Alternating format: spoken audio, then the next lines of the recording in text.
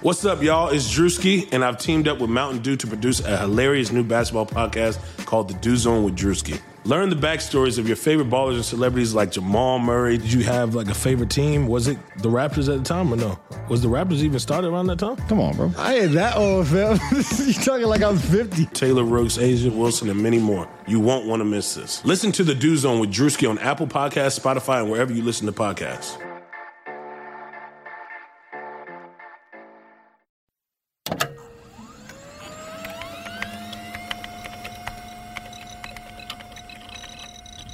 Computer, this is Data.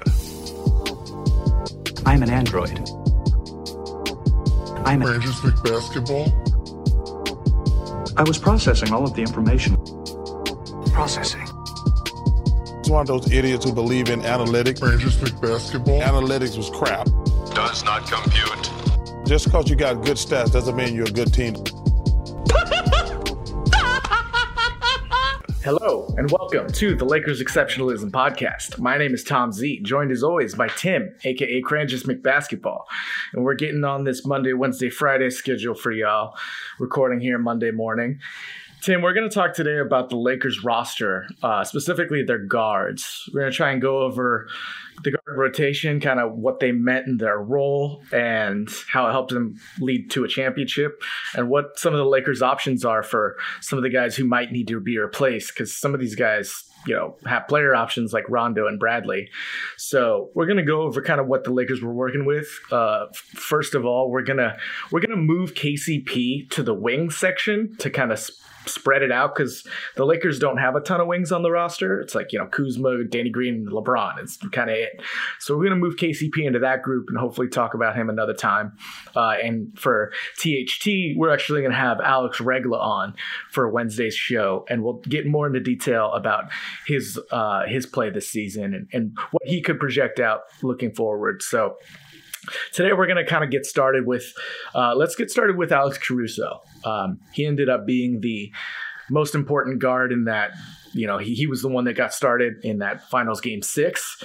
So that was for a very specific reason, right? That was the Lakers seemingly digging into their defensive rotation. And as we know, LeBron James and Alex Caruso had one of the best plus-minus as a duo pairing this season.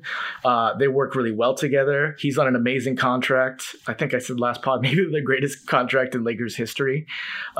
So what can't Alex Caruso do? Presuming that he will still get better to a reasonable degree, but where's his game going to land to where we might need to fill in the gaps around him? Yeah, so Caruso has some limitations. They, in a vacuum, if you're just looking at Caruso as a player, can limit what he would be able to bring a team as a point guard. For example, he's not a great playmaker for a point guard, and he's certainly grown, and we've seen him grow through this past year and compared to last season and the season before. But even still, among other point guards, he isn't that good of a playmaker. He's not a pick and roll operator. He's not making any sort of really complex reads. Making the most out of his playmaking a lot of times comes down to giving him simpler looks, pick and pops, or attacking and facilitating for set plays. So that's the limitation he has. He's also not a great perimeter shooter for a point guard, but that's another area he's gotten better.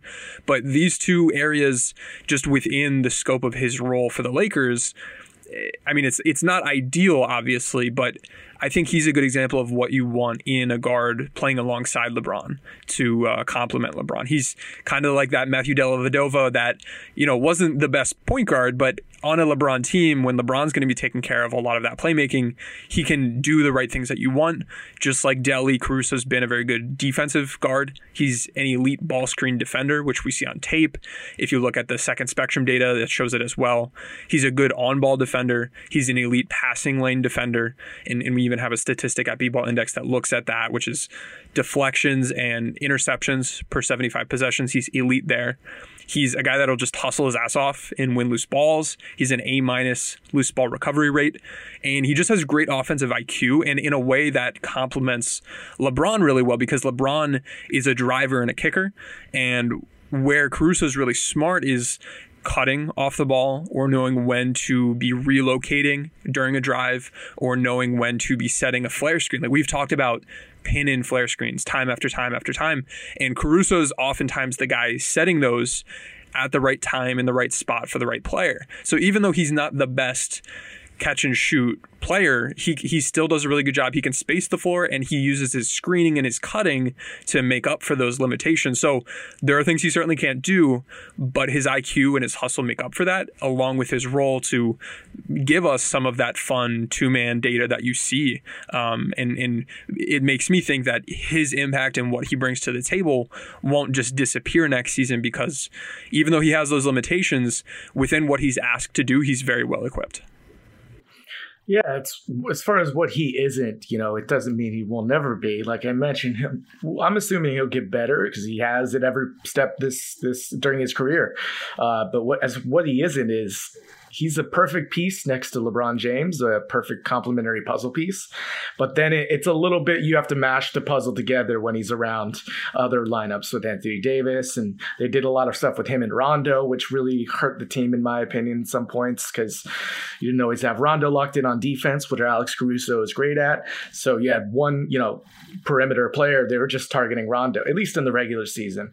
And Caruso is an 82 game and a 16 game player. And there aren't a lot of those, so it's imperative. He's still going to get a big role on this team as far as the guard rotation. And it's just important to know what he's good at and what he isn't, so that we can try and bring in some players to complement him as well as the rest of the roster.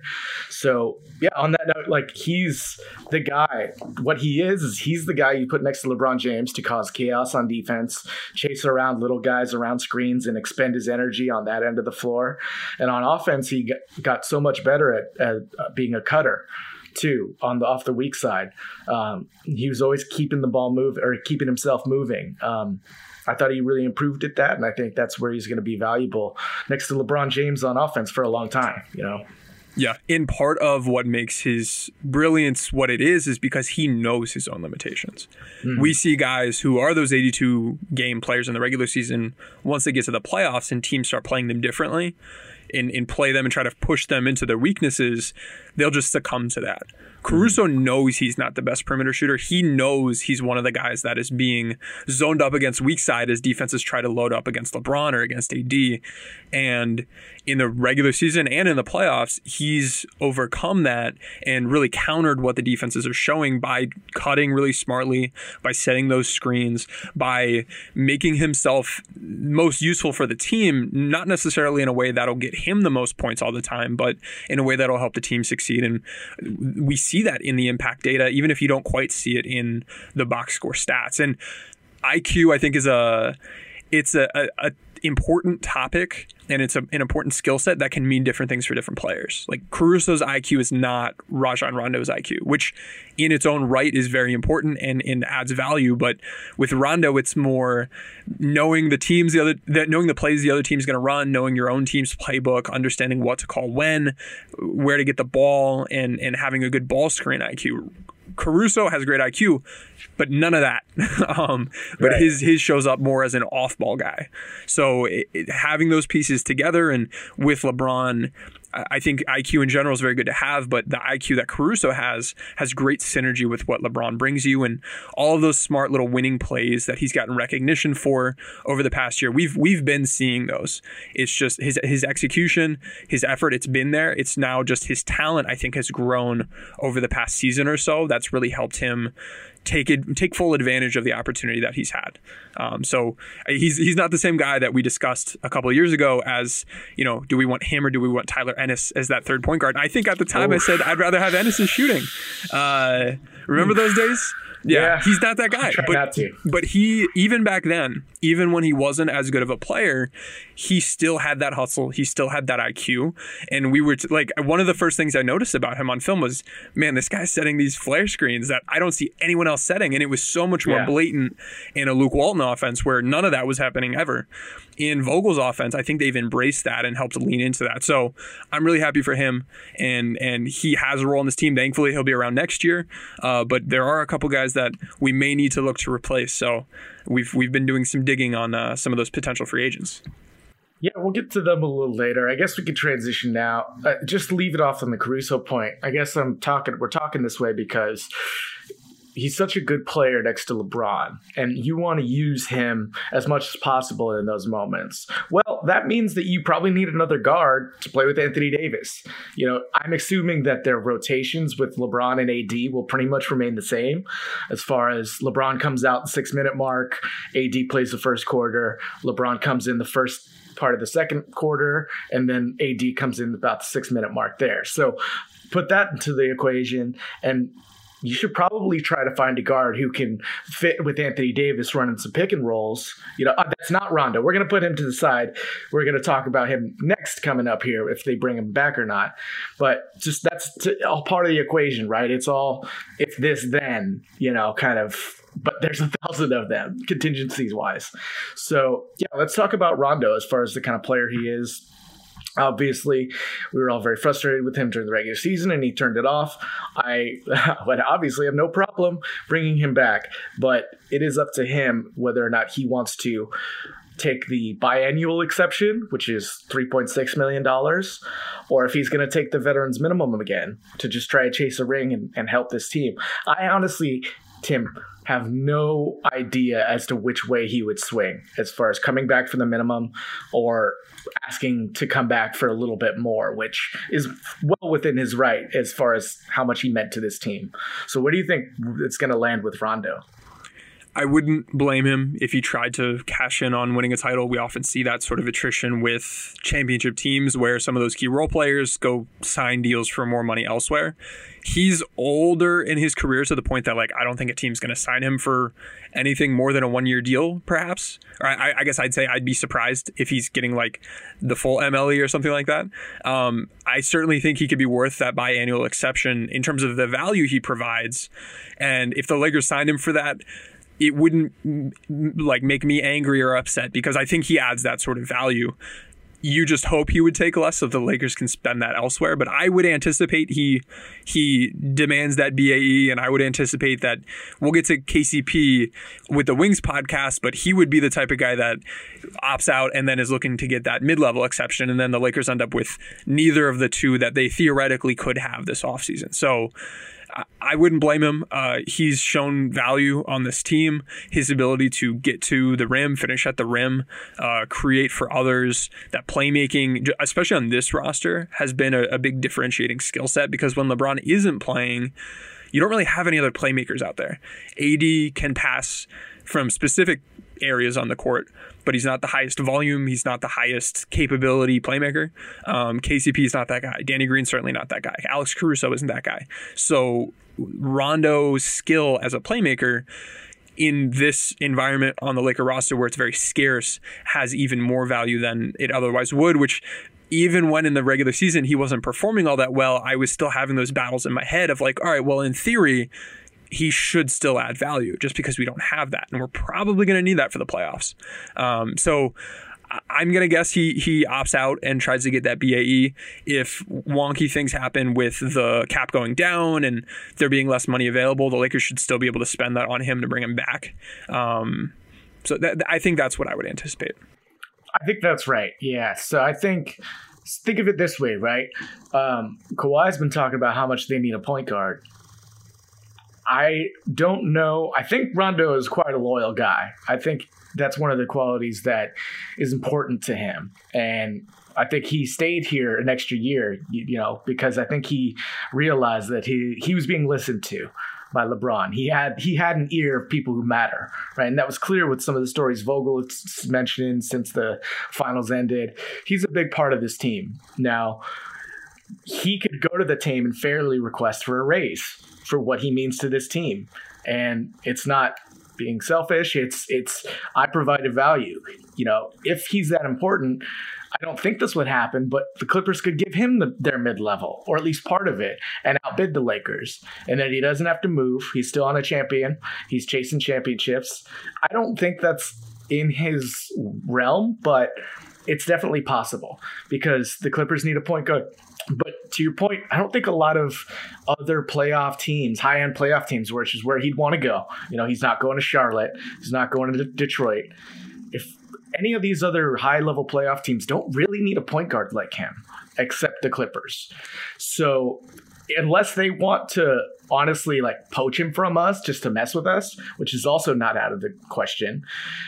Kind of cut off your nose to spite your face. It wouldn't be the greatest move for them. So by all means, right? But it's an option, and I think you're right though. I do think he will opt out, and the Lakers will offer him the biannual exception, which is just one of the 2 shots the Lakers have this offseason, right? So it's important to talk about it. Right. And if we look at just what some other folks project that Rondo might be able to get, and Bobby Marks put out an article in ESPN today where they went through every single position, what their likely role is, and for Rondo they have him as a key reserve, and then what they estimate the starting salary would be.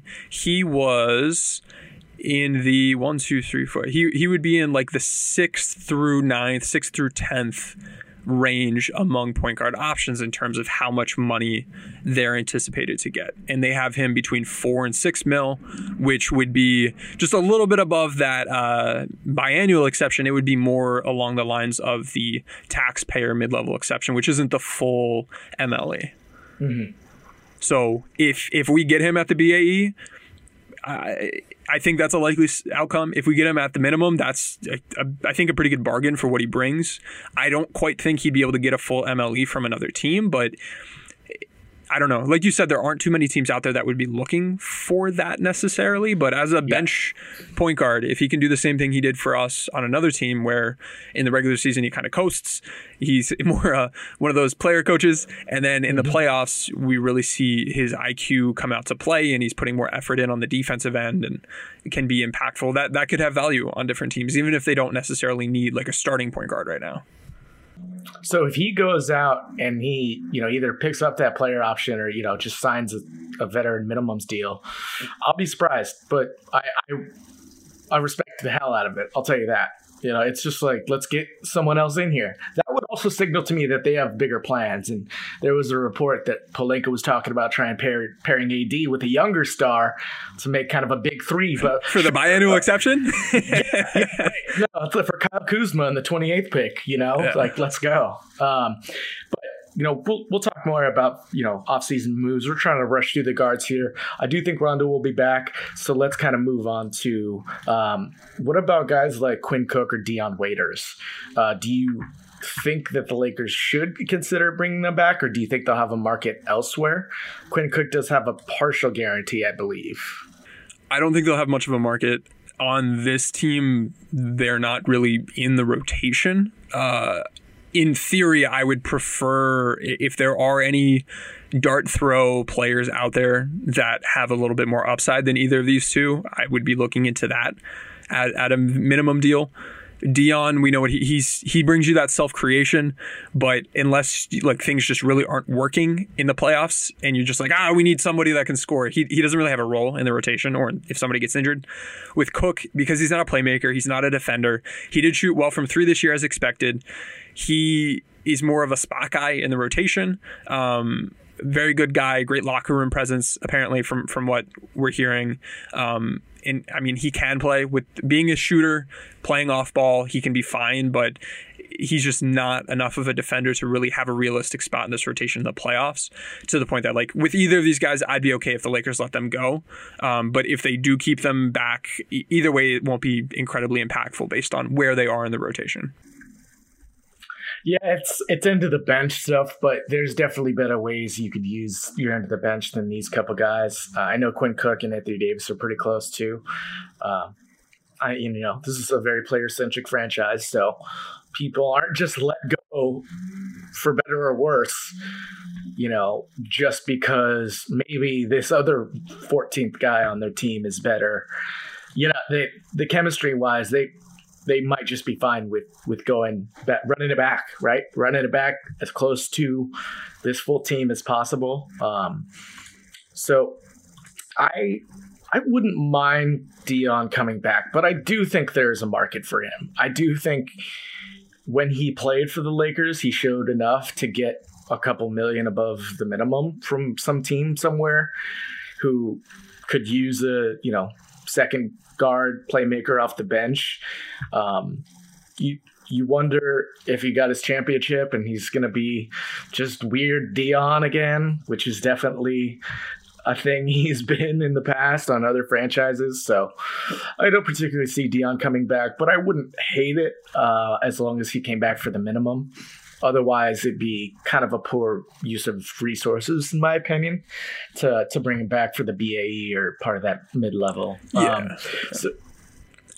I was going to say, just if you look at the rotation, like, the next thing we're going to talk about is Avery Bradley, who kind of, I mean, he wasn't there in the bubble, but we now have to start asking the question, like, what is his spot in the rotation? How does that guard rotation look? And then you have THT. Then you have the Lakers late first round pick, which they may or may not keep. Or no, I think we need to keep that, don't we, this year?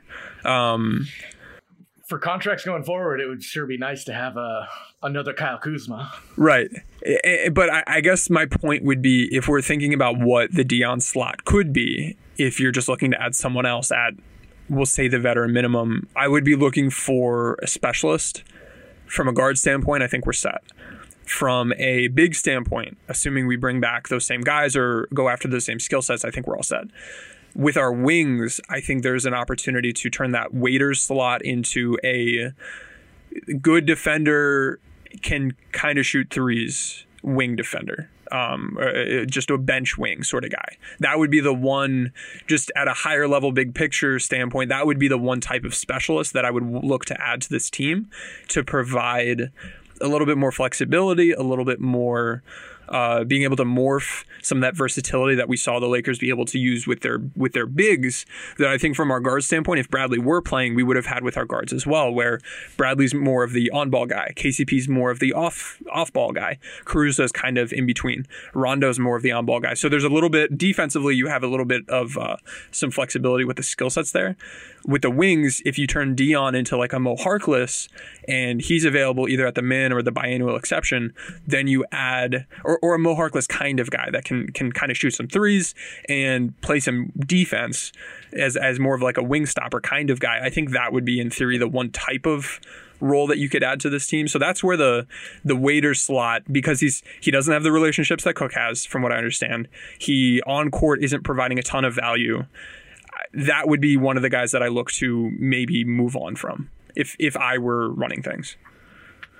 So it's important to note that Avery Bradley has a $5 million player option, which is interesting. And so I think it's fair to say that there were times in the bubble that the Lakers missed Avery Bradley, but they overcame it with, Rondo stepping up on the defensive end at some points and Alex Caruso's role being increased.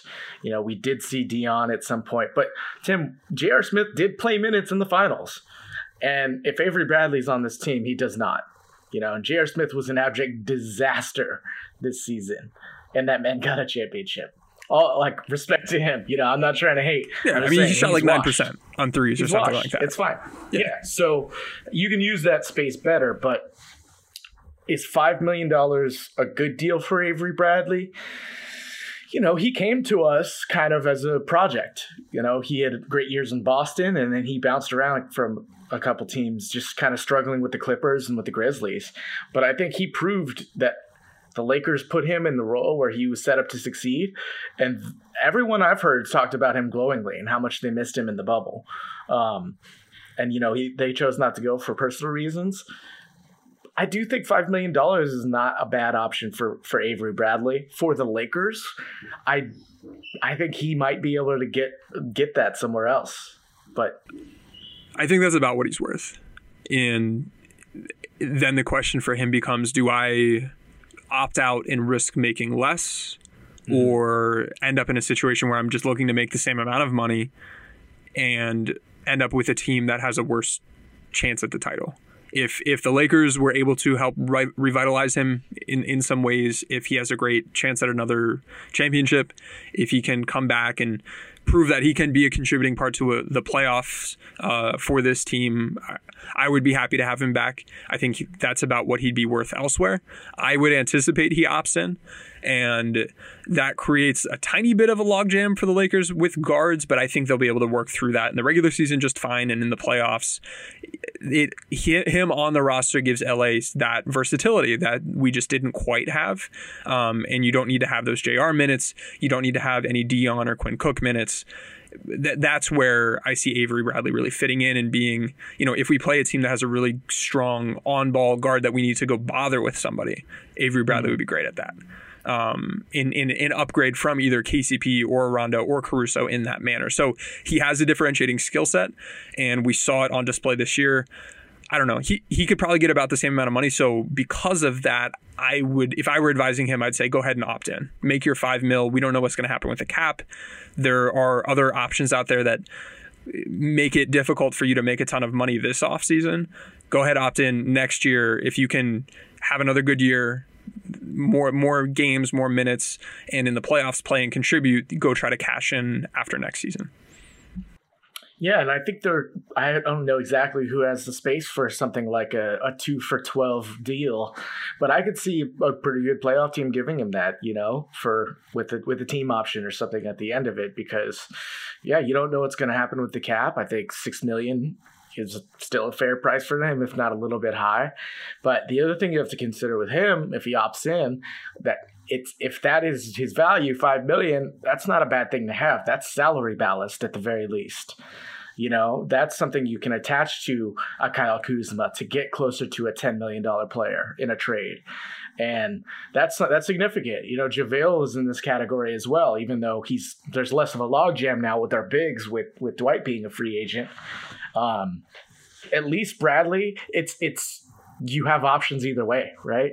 He doesn't hold down your cap too far, and if you need to, you can get off of that money at very, very little cost to you. Maybe get a second back, just trading him into someone's exception or something. Like what if they just traded him to the Warriors for their exception? Like the Warriors would be fine with that. I don't think they do it because it makes their competitor better. But Bradley is the kind of guy you could see really having value off the bench there, as a guy who can chase someone else around and give Curry some time off, But, so Avery Bradley, I would not be mad if he comes back. But he has specific, weaknesses too. Like if KCP left, Avery Bradley is not the option to replace him, right? They are not similar roles. Bradley's a far poorer shooter, so I know we weren't going to talk too much about KCP, but if that were to happen, that's not the option, and KCP is going to be sorely missed. But we'll try to get him on the wings. So that's kind of it as far as the guards go on the Lakers roster. Like you said, we'll talk THT with Alex Regla on Wednesday. So considering the kind of player that the Lakers might need, we talked a little bit about who could play opposite of Caruso, some Anthony Davis minutes. And if we're assuming Rondo comes back, who's the kind of player that is on your radar to bring in to bolster this Lakers backcourt? Yeah, I think you laid it out pretty well, talking about not just the position on the roster, but the guy fitting in the right lineups in the right piece of the rotation that we'd be looking for. Assuming we don't get a high-level guard, which we probably won't with the money we'll be able to offer, we're looking for someone who can shoot, can play make, can probably get to the rim, which is probably a piece of that playmaking. Because, there are certain guys that they can pass well, but they're not pressuring the defense themselves, and that limits what they're able to create. Ideally, you don't have somebody who's a big weakness on the defensive end. I would be looking for a playmaker. If we are looking at free agent options among the guard position, my assumption would be it would be to replace Rajon Rondo. If Cook leaves, which I think Cook will be back. If Dion leaves, I think you spend that spot on a wing. If Bradley leaves, you would look at a guard, but I don't anticipate he'll leave. So really when I'm looking at these guys, I'm trying to find their Rajon Rondo replacement with playmaking, getting to the rim, and some three-point shooting. And if they're a good defender, that's a plus, but they just can't be a big weakness on the defensive end, because that becomes an issue. Yeah, absolutely. So we can get into some of these names here. There's some guys at the top. Obviously, you'd love to have Fred VanVleet, but that's never going to happen. He's going to make his money this summer. This offseason. And the other guy that's closer to the top of the list, who I think is at least reasonable, is Goran Dragic. Now, He's coming off his plantar fasciitis injury. That's not a major injury, so that doesn't concern you too much. He is generally getting on the older side and has some injury history as far as like nagging things, making him miss time. But we saw how important he was for Miami, and that kind of player, I think, who puts pressure on the rim is the most important, like, kind of other quality. You know, the shooting, yes, of course, but we saw how important Rondo was getting some of those scoop layups on pick and rolls in that Miami series, that you need more of that because, you know, Caruso can only do that off of a cut. He can't really do that yet on his own. So do you think Goran is kind of the best case scenario for the Lakers? I would say so. He, Van Vliet, and Conley are probably the only 3 starting caliber point guards on the market. For, Dragic is projected, according to those Bobby Marks projections, to make 12 to 14 mil. Miami can pay him more than the Lakers can, but if he's willing to take a pay cut and make about 10 mil instead, he would probably be the best case scenario for the Lakers with that mid-level exception, just in terms of how good he would fit, how well, if we talk about a guy being able to play with AD, like thinking about Dragic and thinking back a couple weeks, the one area that we said, all right, here's how you have to defend Dragic because the other ways won't work, is play your drop coverage, give up that mid-range jumper for him or that pull-up 3 for him. If he's playing with Anthony Davis and you play drop coverage, suddenly the pick and pop's wide open. So those two fit together really well in that way. He's a very good passer out of the pick and roll. He's excellent, and really his key strength is getting to the rim. So I think that would just be an incredible fit. He's wonderful off ball as an off ball screen sort of guy, and playing in Miami I think helps develop that skill set. And then also just as a spot up catch and shoot guy. So playing with the starting unit, he'd be great. Playing with just him and AD with no LeBron, he'd be fantastic. Him with LeBron, he's fine. He can play on ball, he can play off ball. Truly, I think he would be the best the Lakers can probably do with that mid-level exception. It would be like him or Gallinari, and that's probably the top-end outcome that the Lakers can hope for. Hopefully he'd take that pay cut. I don't anticipate it, but if he picks up the phone, you do what you can to probably try to bring him in, and I'd be willing to move on from a KCP if he's demanding that MLE and you can get Dragic instead. And then I think KCP or Rondo, you can probably find other replacements for. Dragic would be the Rondo replacement. I think you can find a KCP replacement at cheaper money and it would still be an overall upgrade if you were to be able to bring Dragic in. You know, I wonder how much if something like Dragic is from a generation of the league where the Lakers were winning titles, right? Dragic has lost multiple times to the Lakers in the playoffs. And I just wonder if that stuff adds up. Like, we already know some people in the league are kind of like anywhere but the Lakers, right? Some people are like, I'll trade you Kawhi for Jakob Poeltl and DeMar DeRozan. Yeah, sure. Because that's totally the best deal. Sure. All right. So I just wonder if some of these guys are just like, man, I do want to win a championship, but like, am I really going to play them in the finals? And then, you know, some guys do consider that. Like, he's got a family in Miami, probably. You know, I like Goran Dragic. I just wonder if he's not just kind of from a generation of these players who are like, nah, man, like, I'll sign with anyone but the Lakers. Because that's kind of how some of these guys think. But that's just me speculating for fun ideas as to why not that might happen. I love Dragic. I think he's the perfect player for this. And the injuries and the age kind of worry you slightly, but he's also an incredibly smart basketball player. And we see how smart guys can fit on this team, kind of regardless of their skill level, you know. So Dragic's best case scenario, we strike out Van Vliet and Conley. Other guys on this list that Bobby Marks put out, you know, Chris Dunn's restricted. I don't think that anything's going to happen there. His defense would be insane. I will say he's going to be out of our price range even if he gets renounced, but that would be a pretty nasty defense on the wing there. And then next is Rondo, who we spoke about. The other list is this like group of 3 30-plus point guards who, honestly, none of them do it for me. We got Jeff Teague, DJ Augustine, and Reggie Jackson. You know, Teague and Augustine are definitely on the decline and limited in their abilities, but at least Augustine has like a plus shooting element to him. I want no part of Reggie Jackson personally, but is there anybody in that range you think it makes sense for the Lakers? Well, tell me why you're off Reggie Jackson, because he's someone I had on my list as a maybe, and I can see where he could fit. I can see where he wouldn't fit. What do you see from him? Oh, man, he is not a smart basketball player. I don't think he's ever been considered a smart basketball player.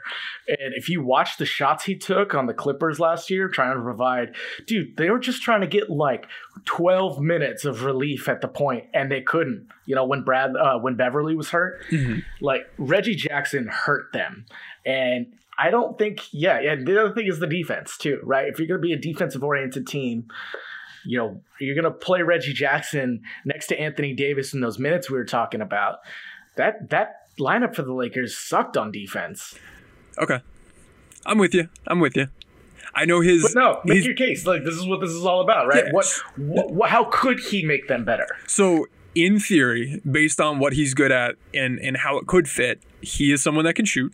He is someone that is a good playmaker. His efficiency is not good, but...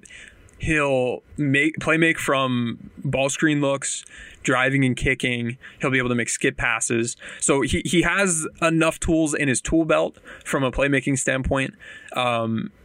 He can get to the rim pretty well and finish at the rim well. So those are the three things that he does do well. He's a 6'3" point guard, so he's not like a small guy. But like you said, the IQ isn't there. The other big issue with him is defense, and he's actually a pretty good ball screen. I mean, he's not a great, but he's a fine ball screen defender. He's not versatile. He's not good off ball, not good locking and trailing, not good on ball if you try to isolate against him. And we saw him have to like just go sit against Dallas at times because of that. And I mean, Luka's a different kind of challenge. He's pretty large, but I see the pros. I see the cons.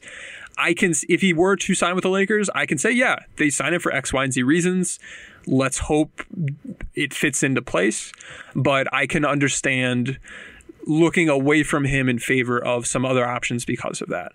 One of the other guys you mentioned was DJ Augustine, who is a smaller point guard, pretty good three-point shooter. He can create his own shot, B+ perimeter shooting talent grade overall.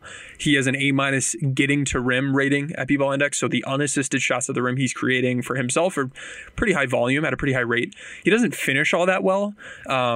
Not being one of the bigger guys, not finishing through contact all that well is a little bit of a red flag, but getting to the rim is helpful.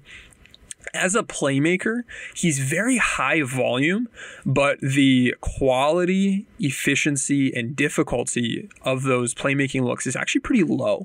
And this was interesting to me. So I dug into a little bit of film, and he will make some highlight plays. He'll make some highlight passes, but overall, bigger picture with Augustine, he is more of a floor general, run the set, make the right pass, more than go run a bunch of ball screens and find the perfect pass and be able to make all of those more difficult reads. He had F quality, so he's passing to people and they're shooting, but he's not passing to guys in good opportunities to shoot, even adjusting for how good of players they are. So that's a big red flag. D- efficiency. He's turning the ball over, and he is oftentimes dribbling the air out of the ball a little bit before passing off. So there's a little bit of Rondo there. And then that D+ passing creation versatility tells me that he's not able to make all of the passes and read the floor like I would want a point guard to read the floor. So his playmaking is high volume, but I wouldn't want to just look at his assists and assume that he's going to be the right kind of playmaker that I would want on the Lakers. As a defender, he's not active, really off ball. He's not really a disruptor. He locks and trails well. His on-ball defense is actually okay. His ball screen defense is okay. So he's another guy that I can kind of get it. I don't think he's the perfect fit. I think I'd rather have Rondo. But there's something there in theory. I'm not a huge fan of what he'd bring to the table. I think he's a Rondo replacement possibility, right? Like we talked about, you got to have contingency for everything. And if you do lose Rondo, I think he's the kind of guy who can come in and have a facsimile of what Rondo is. The thing that's really weird, though, is, so you mentioned that Augustine's better passer kind of in sets, right? Well, the Lakers don't really run sets. Like even in the regular season, like we have a couple sets, but that's not really what we do. We have why Rondo works with this team is the way this team plays defense, they use improvisation as their offense, right? So the spin backs, that Anthony Davis and Rondo alley-oops would get off of the guy fronting AD. That's an improvised play. That's literally a look they get each other. You don't really draw that up, right? And you need an improvisation element to the player that you're going to replace Rondo with. Because as that's the way our offense is like good sometimes and amazing in transition, and just like, how do you defend this? They're so big and running down the floor. We miss every wide open shot and our offense gets stagnant, because music improvisation can be amazing, the most interesting thing you've ever heard, and then it could be that cliche jazz like cacophony that you hear like in movies or something when people want to describe jazz. And so it's an interesting kind of like thought to try to replace Rondo, because he's such a improvisation player. But I think Augustine would push the Lakers into, running some more sets, and I don't think that's a bad thing. But yeah, Reggie Jackson, I want no part of personally. So moving on to a couple other guys on Mark's list, just scratching guys out that we're not really going to talk about, but that are options. You got Langston Galloway, Austin Rivers as a player option, and then Brad Wanamaker's a restricted free agent. None of those guys, to me, scream, Galloway really struggled this year, if I recall. Austin Rivers is a limited player. I don't think we could really use that skill set. He's a shooter. He is a shooter. He's a bad defender. Didn't shoot in the Lakers series. Like, he was completely absent of that series. Mm-hmm. Anyone think of those guys make any sense in any kind of way to you? Because I'm just going down the list, and then we'll get to guys right now that'll. Galloway is someone that I don't want to talk about as a Rondo replacement. I think when we talk about KCP next time, I'll make an interesting, unique pitch for Galloway. But I see the flaws with him. I don't think we need to touch on him today. Wanamaker, I haven't paid a whole ton of attention to this year. I'm pulling up his data now. Good getting to the rim guy, average finisher at the rim, good 3-point shooting but on low volume. From a playmaking standpoint, nothing really there that I'm looking for. Defense isn't good. Yeah, no, I'm not interested in Wanamaker this year. One guy I would like to make a pitch for that I think would be a player that only fits in this role because this is tough because he doesn't fit in the Rondo role, but I can see him being a useful player is Alec Burks. He isn't that primary ball handler. He's more of a secondary ball handler. He's more of that Alex Caruso type guy. He played in a wing stopper defensive role this year, which is not the right role for him. His defensive versatility was a B+. So he's fairly versatile. That's what we're looking for. His 3-point shot making used to be really bad. He had an F. Then the next year he had a D. Then the next year had a C. Then a C+. Then a B. Then a B+. This year was an A-, and on really, really poor shot quality. So his raw 3-point percentage may not reflect how good of a shooter he was, but he has steadily gotten better, and he is a pretty good 3-point shooter, much better than he used to be a couple of years ago. He has an A- getting to rim rating. Not the best finisher when there, but that provides value. He shot on 84th percentile difficulty at the rim, which will likely improve if on the Lakers. From a playmaking standpoint, his versatility is high. This tells us he can make all those different types of looks. He has good volume, good quality. His efficiency wasn't all that high, but overall an A- playmaking talent grade.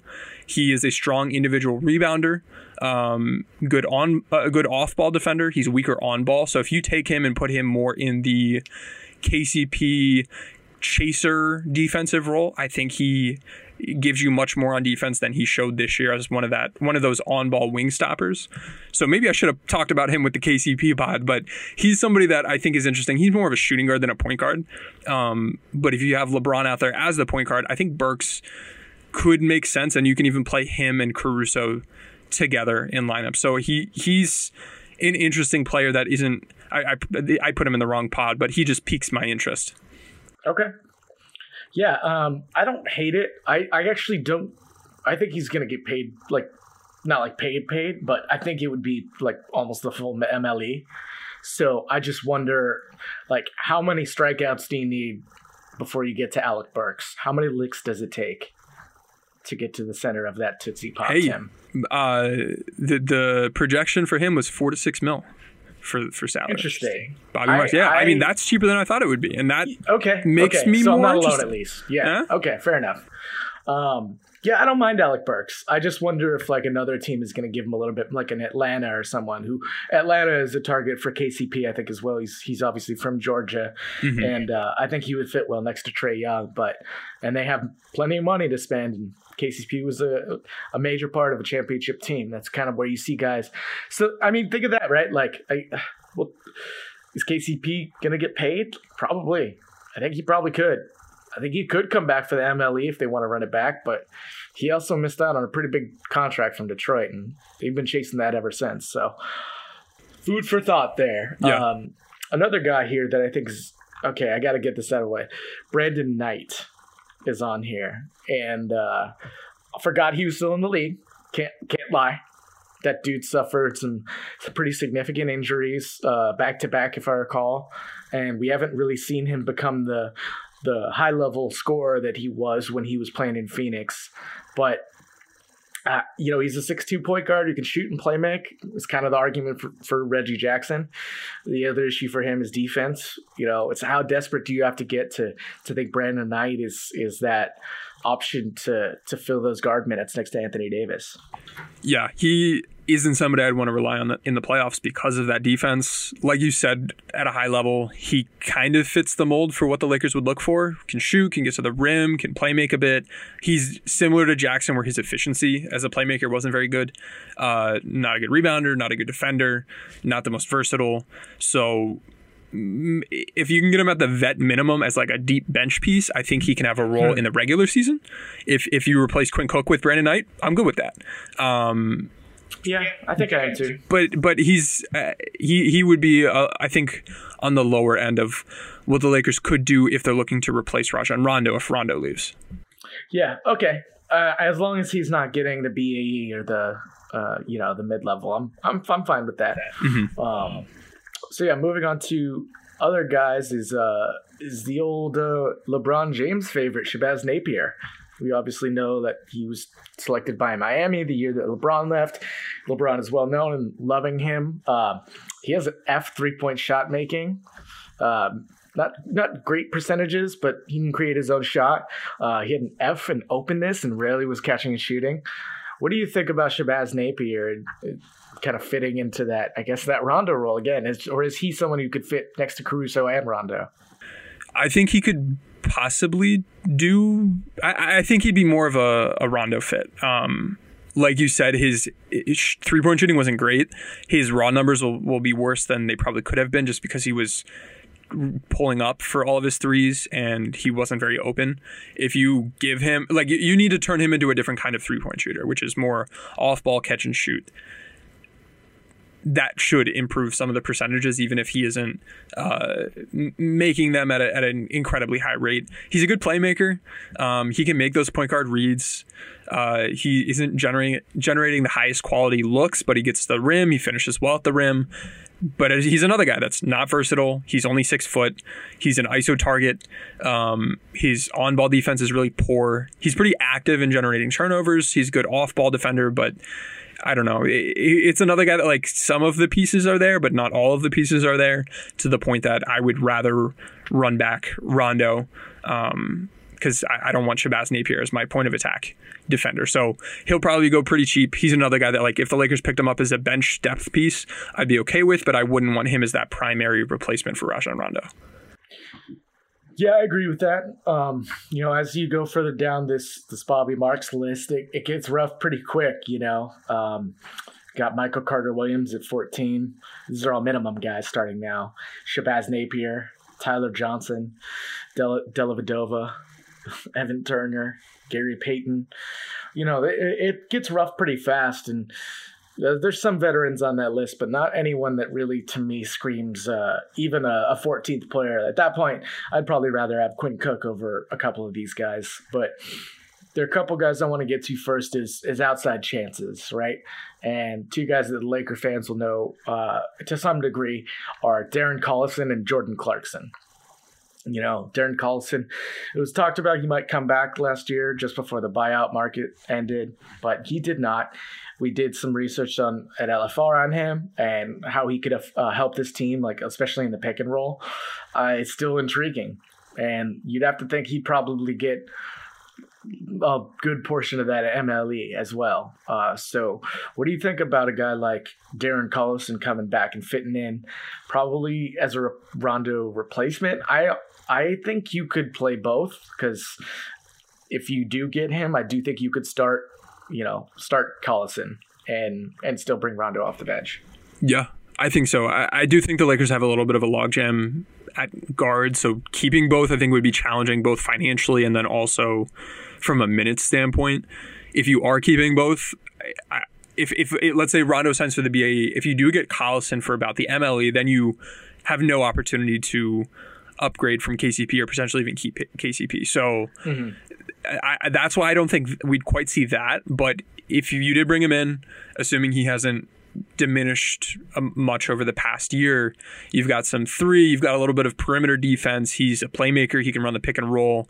Not the best defender, but he's the type of guy that I was very interested in last season as a good fit. And I think my analysis would stay the same. I'd take him if he's willing to come. He's maybe the most versatile guy on as far as being like jack of all trades. He's not amazing at any one thing, but he's good enough at many things that make him like a very enticing player for versatility purposes, as far as like what lineups and what, like he could play next to Caruso as well, and that backcourt I think could do okay defensively. Mm-hmm. So the other guy is Jordan Clarkson. And he's probably a little bit out of the Lakers' price range. But let's say, he was a Laker once. The Lakers are back into contention, and maybe he takes the MLE as a KCP replacement. Now, Jordan Clarkson is that spark plug off the bench, right? He's going to come in and get buckets. That's what his role has been. He can create shots. He's a score first guy who can make some plays. His concern obviously is defense. So does that make sense as a KCP replacement too? I guess this is becoming a KCP pod, but Clarkson, I gotta say, I don't hate it as much as I thought I would. He's better than he used to be, and that helps. He's a legit 3-point shooter now. A- 3-point shot making, A 3-point shot creation. He can, make his own shot. He can create his own shots. He'll hit them down. He'll knock them down. In a pick and roll, he can pop those pull up threes, which changes the way you need to defend him as a ball screen attacker. He is still that score first guy that can have a tendency not to pass, which is something we remember being frustrated with in the past. So that's still quite there. From a playmaking standpoint, he's certainly gotten better, I would say. Like you said, the concern is still defense with him, but as a bench piece, I don't know. He like you said, he's a spark plug. He had a gold microwave badge for us at B-Ball Index, which are the top guys off the bench that can just come in and just drop points. He's actually been a pretty consistent performer, and we have a metric looking at that. So that makes me feel a little bit better about him than what he used to do. He has that mid-range game going a little bit. He has the silver teardropper badge. He'll hit those floaters. He finishes pretty well at the rim through contact. I don't know. I could see the pros with him. We already know the cons as Laker fans, and some of those are still there. Like you said, he's probably out of our price range, but if he were to land on the team, I think you can certainly find a role for him that makes sense. Yeah, I think it's lower on my things went super duper wrong list than I thought it would be, because he can provide you some things. At some point though, I do feel like, and we're just talking free agent solely here, right? If you're gonna get a Jordan Clarkson, like, you might as well trade for Derrick Rose, because you kind of balance out like your roster a little bit. If you can do a 2-for-1 there, or get rid of a couple of these guards or extra spots to maybe get another minimum player. To me, I'd rather have Rose, than Clarkson. They're kind of comparable players there. So what do you think about that? Like, would you rather have Rose or Clarkson? I think I'd rather have... as a player, I'd rather have Rose. With signing Clarkson versus trading for Rose, I guess I'd rather have Clarkson. Okay. Because if we're getting Rose, we're probably giving up Kuz, we're giving up a first-round pick in the future, or the guy that we end up signing with that. So, I don't know. Bigger picture, I think keeping Kuz and then adding Clarkson could be overall more of a net than trading away some assets to go after Rose, who is a worse three-point shooter, and that's where he becomes a tough fit with what the Lakers want to do. Okay. So I purposely left this guy last, Tim, because I want to clear the lane out for you.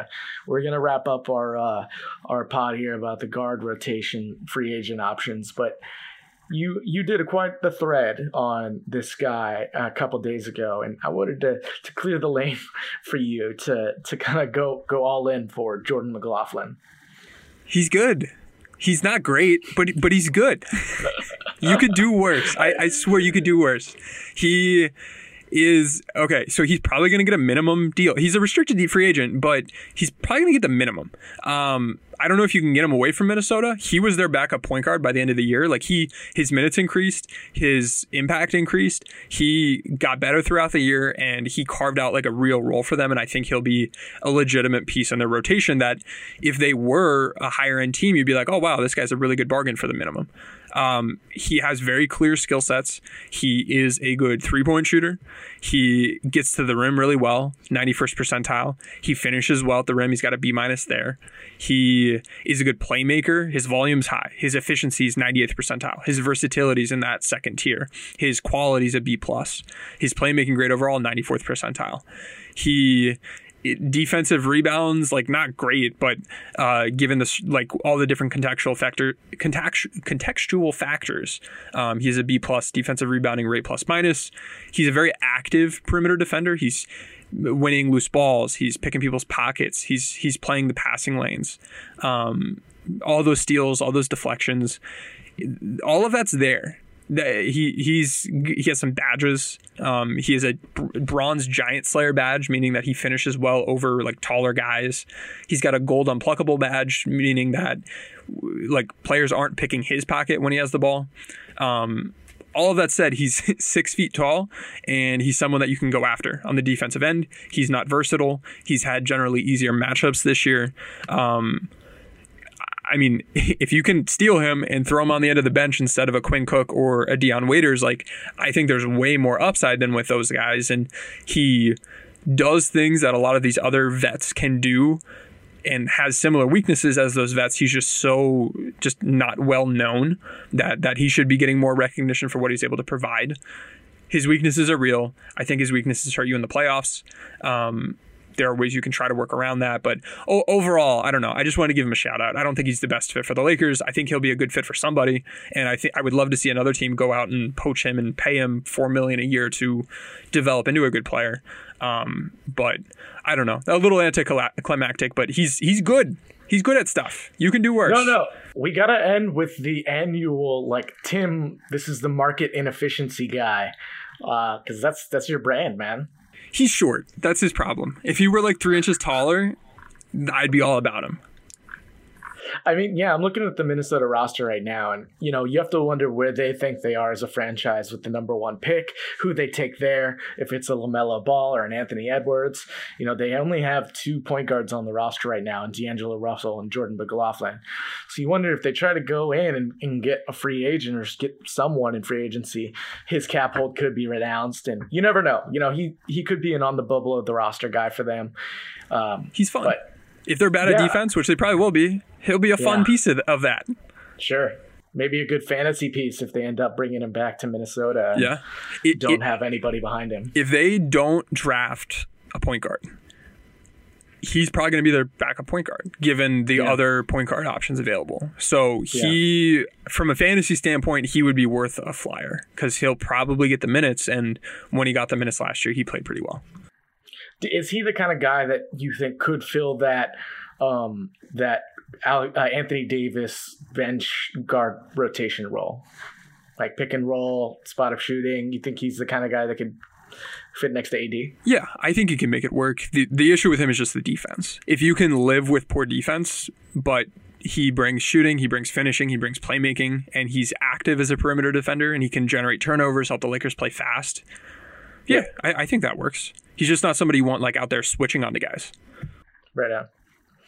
So I guess just quickly here, kind of projecting, I guess, what we think might happen. I think Rondo will opt out and get the BAE, and then I do think KCP will return for the mid-level. But maybe we do have early bird rights on him, so they could give him a little bit of a raise, I believe. But then they would be going into the tax, and I'm not a cap expert. I know it loosely. What do you think is going to shake out with all this as your best prediction? So I would bet that KCP it would consider the MLE for the Lakers or make more money somewhere else. I think Rondo will opt out, and I think the Lakers will give him the biannual exception and be happy with it. And after looking through all these guys and discussing them, I think I'd be happy with it too. If Dragic doesn't come, who on this list that we talked about do you want over Rajon Rondo playing Rajon Rondo's role? Because I know we touched on a couple guys that are more a KCP kind of guy.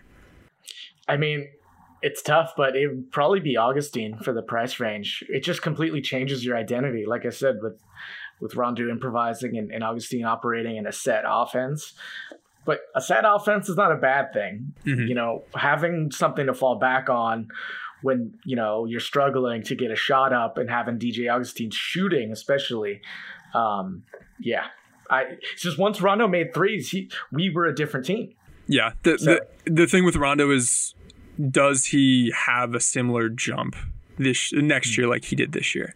Right. Like if he's going to be like a -2 PIPM guy, which is like really poor low bench caliber impact, you live with it in the regular season because you're going to probably be the 1 or 2 seed anyway, and it's fine, and you have other guards. But once you get to the playoffs and you do need him to provide that bench playmaking, can he make the gigantic jump that he did next year? He hasn't before, and I think we should give him full credit for the jump that he made this year because it was much needed. He definitely helped us win the title, but he's never playoff Rondo has existed, but never to this extent.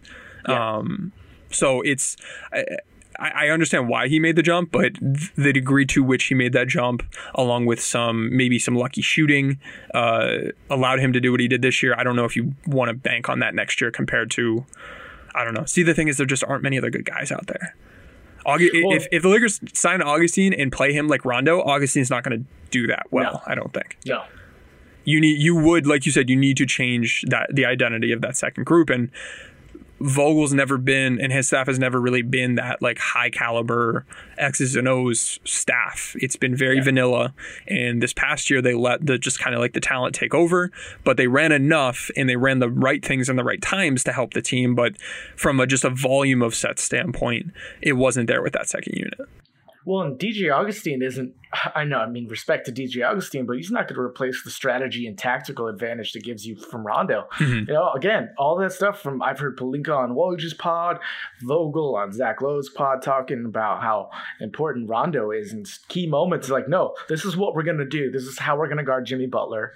And having LeBron, and Frank Vogel on the same team is a major advantage. And I think they'll do whatever they can within reason to bring Rondo back. I do think that's a priority for them as far as he just meant so much to this team in the playoffs, and more than I think any of us really suspected. Yep. Yeah. So, and for the people going after me for One guy said to me the other day, like, your apology needs to be just as strong as the disrespect. Like, there's no disrespect. Like, Rondo was bad. He was bad. He was just bad. If you think Rondo was this good all year long, you're kidding yourself. Yeah. He was bad. So I don't know if you can take a good longest look at him, and we could expect some jump in the playoffs. It wasn't going to be this kind of jump. So I don't know. I don't buy into that sort of analysis. If your belief on a player is a certain way and you don't change it, no matter what the film is telling you, no matter what the data is telling you, and you can't just use data as a boogeyman. Like sometimes guys play poorly, and you need to recognize that and be able to adjust. And then if they get better, they get better. If they get worse, they get worse. But digging in and having that, you're locking in that take, having that take lock, it's just not good process. Yeah. It just tells me a lot of these people never played too. Not like I played in some professional setting, but like if you ever played seriously in any kind of organization, like, come on, man, this is so like this is the game. You get hot, you get cold, you have a mean, right? You have a baseline that you kind of operate from, but that's the human element of this stuff, and data does a good job at compiling it all together and giving you context outside of the human element. Right. So you always have to kind of consider both, and it doesn't all happen in a vacuum. But I'm happy with where the guard rotation is at on this team. Obviously, getting KCP back is a big part of this. But, even if they lose him, I think that they can replace some of his output and through combining a couple of different guys. Yeah.